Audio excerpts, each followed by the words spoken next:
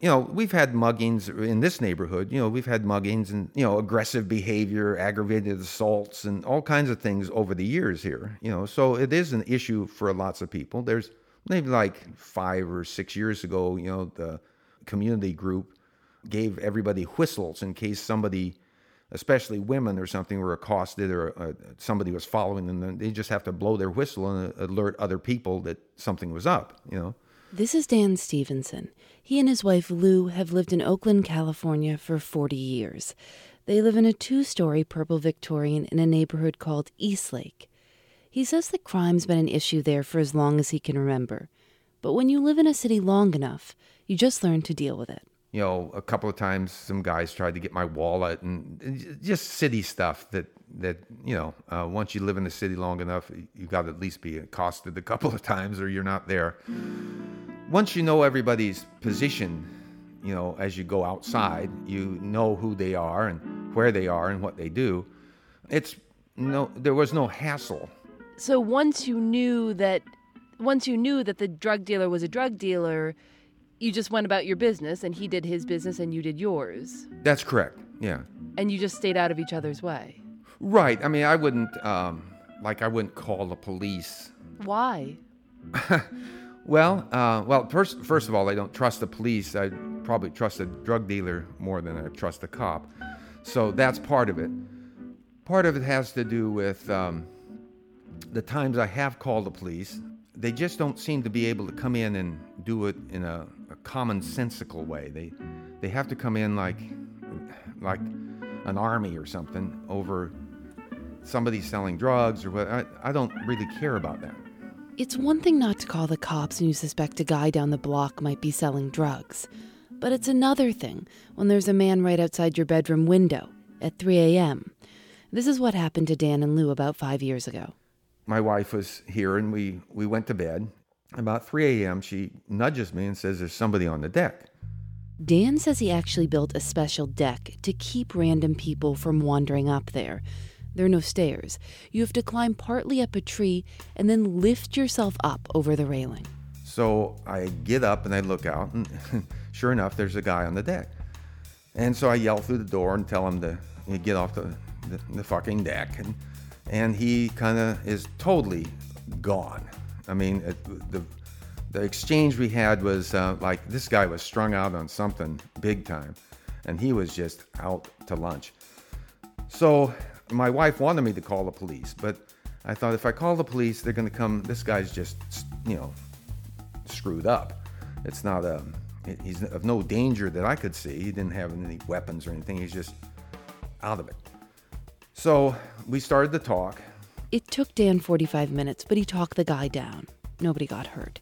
If he had gone the official route with the cops, he says it would have been a real pain. And then I'd have been up for another 2 hours, filling out reports with him. Within 45 minutes, I was back asleep and it was all good. But even this guy, the most patient, live and let live guy in the neighborhood, eventually hit his limit. And when he got fed up, he did something desperate. Something that makes absolutely no sense to anyone. Maybe least of all to Dan himself. I'm Phoebe Judge. This is Criminal.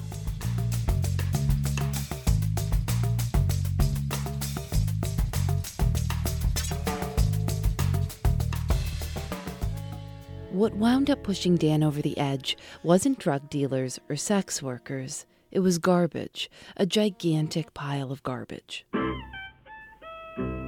The city put in a traffic diverter across the street from their house. It's about 500 feet from their front door. A concrete divide with a space in the middle with trees, and nobody took care of it. Nobody took care of it, and so it became a de facto garbage dump. People that were moving decided that would be a place to move everything they didn't want to take with them. So the stack could be like 6-8 feet high sometimes, with dressers and mattresses and garbage and bags of crap and clothing. I mean, it's just intense. And it's been a big problem with Oakland for years, all over the place. Somebody will dump whatever they have in your front yard if you're not careful. Dan says he'd watch trucks pull up at night and unload mountains of furniture and garbage. And he called the city and called and called and called. So you would wake up in the morning sometimes to like 8 feet, to like an 8-foot pile of crap. Yeah. And if the city didn't come fast enough, it could get higher. Because once you have, it's like a magnet. Once you've got a stack of stuff, other people think, oh, there's an idea. And they keep stacking it, So what did you decide to do about it? Well, that is a good question. Lou and I discussed this for quite some time, and we came up with the idea of a Buddha, to put a Buddha there. Are you Buddhist? No, we have nothing to do with Buddhism at all. But you figured if there's one thing that might help here, it's Buddha. Well, yeah, because he's neutral. I mean, if we threw Christ up there, he's controversial. Everybody's got a deal about him. But Buddha, nobody seems to be that perturbed in general about a Buddha.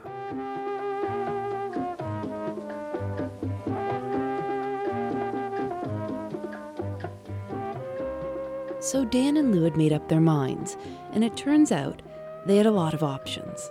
We looked at the different ones, and she picked out one that she liked the face, because, they come out of a concrete cast.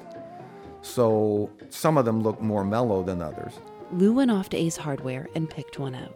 Which, she brought home, and I liked him. He looked cool to me. And then he sat in the basement for about 3 or 4 months, because I couldn't figure out a way to put him over there without having him stolen or ruined. And those things would have really pissed me off. So finally I came up with a plan, and I drilled into him and put epoxied rebar into his body, and I fixed the Buddha so he'd be looking at our house. In fact, looking through the window where I could look at him. So when I'd get up in the morning and have my coffee, I could look over and see how he was doing. Wait, are you allowed to do this? It feels like this is breaking some sort of city code. Oh, allowed. That's another thing. It's best not to ask before you do things, because it's always no. You kind of just do it and see what happens. Dan didn't tell his neighbors about his plan. He dragged some extension cords from his house and used a drill to affix the Buddha to a slab of concrete. And that was it. And there he was. It's like a surprise. And he just sat there. How long before something happened? It was probably about maybe 4 months or something of him just sitting there being concrete. But one morning I wake up and look over, and Buddha's white. Somebody's come and painted a soft white. This was someone had kind of carefully done this on purpose. Oh, very carefully. I mean, there's no paint around him or anything. I mean, it's strictly whoever did it took care in painting. And, I thought that's interesting. And then after that, he'd have an orange, and pretty soon 2 oranges, and maybe a pear. Just as mysteriously as Dan had installed the statue, people began leaving little gifts, oranges or coins. One day he said he came home from work and there was a big stack of pears, and he had no idea where they were coming from or what they represented. I assume now, because of what has happened, that the Vietnamese community decided that, he needs to be cared for. And from there, it just grew to where it is today, which is a total shrine. Yeah, will you describe what the Buddha looks like right now? Well, the Buddha now is upgraded considerably. I mean, he's gold now. His eyes are painted in, and he's just, he's got a gold draped clothing, and he's just really top drawer, cool looking Buddha. I mean, he's come a long ways in terms of his dress. Now he sits on the kind of a rock pedestal kind of thing that's granite or something. And then he has a house that would, you could probably live in if you were a single person and small. The house is now around Buddha, so Buddha's protected from the rain and such? Oh, yeah. And so if you wanted to pray there, which they do constantly, You just slip inside the little building and you kneel down and Buddha's there. And he's got other friends of Buddha's, and there's a big Kuan Yin outside, which is, the goddess of mercy. But what do you mean when they come to pray?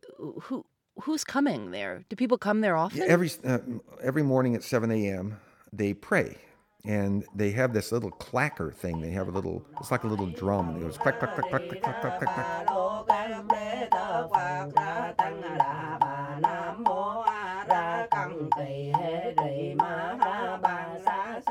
And sometimes they'll set up tables and have a feast, And they put out food and all these people come and they pray and they go through that. And then they eat and they have a kind of a community. Do you ever go out and introduce yourself? Oh, they know who I am. So they know that they know that you are the man who brought the Buddha from Ace Hardware in 2009. And there lies the problem. Yes, because at every feast day they bring over a stack of food and fruit and wine and a bottle of whiskey one time. And I mean, just presents. Thank you. For yes, yeah. And I keep telling them, thanks a lot, but there's only like Lou and I, and we can't eat all this stuff. And but these aren't like your neighbors bringing over food. These are people who are coming to visit Buddha from other neighborhoods and appreciating what you started. Yes, and they all bow and none of them speak English, so I bow and we all bow. It's embarrassing kind of for me because I don't even know what they're thinking, But I keep trying to tell them that it's their Buddha and good luck with him and adios. But they don't kind of go for that, How many people are coming? How many people are coming on a daily basis? Would you say to see the Buddha? Oh, at least 70 a day. A day, yeah. And then there's also the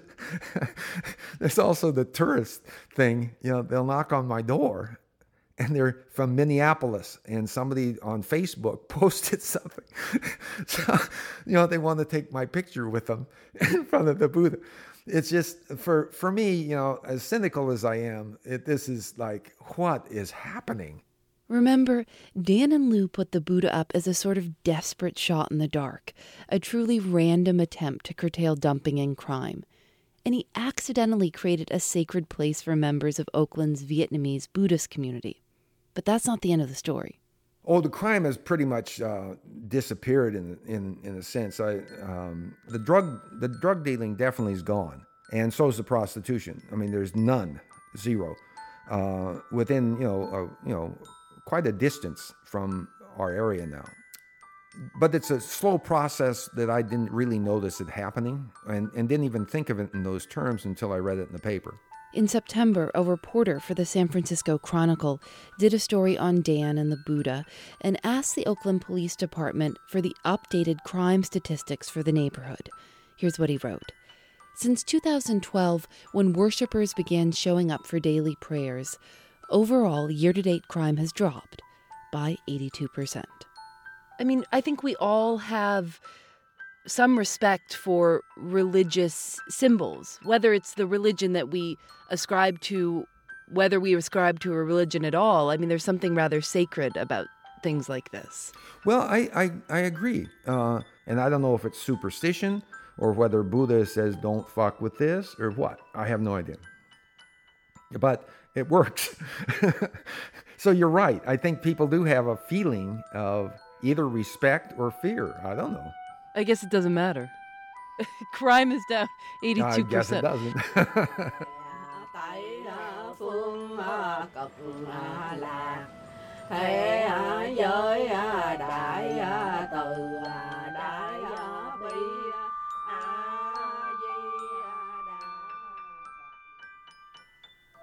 Criminal is produced by Lauren Spohr, Eric Mennel, and me.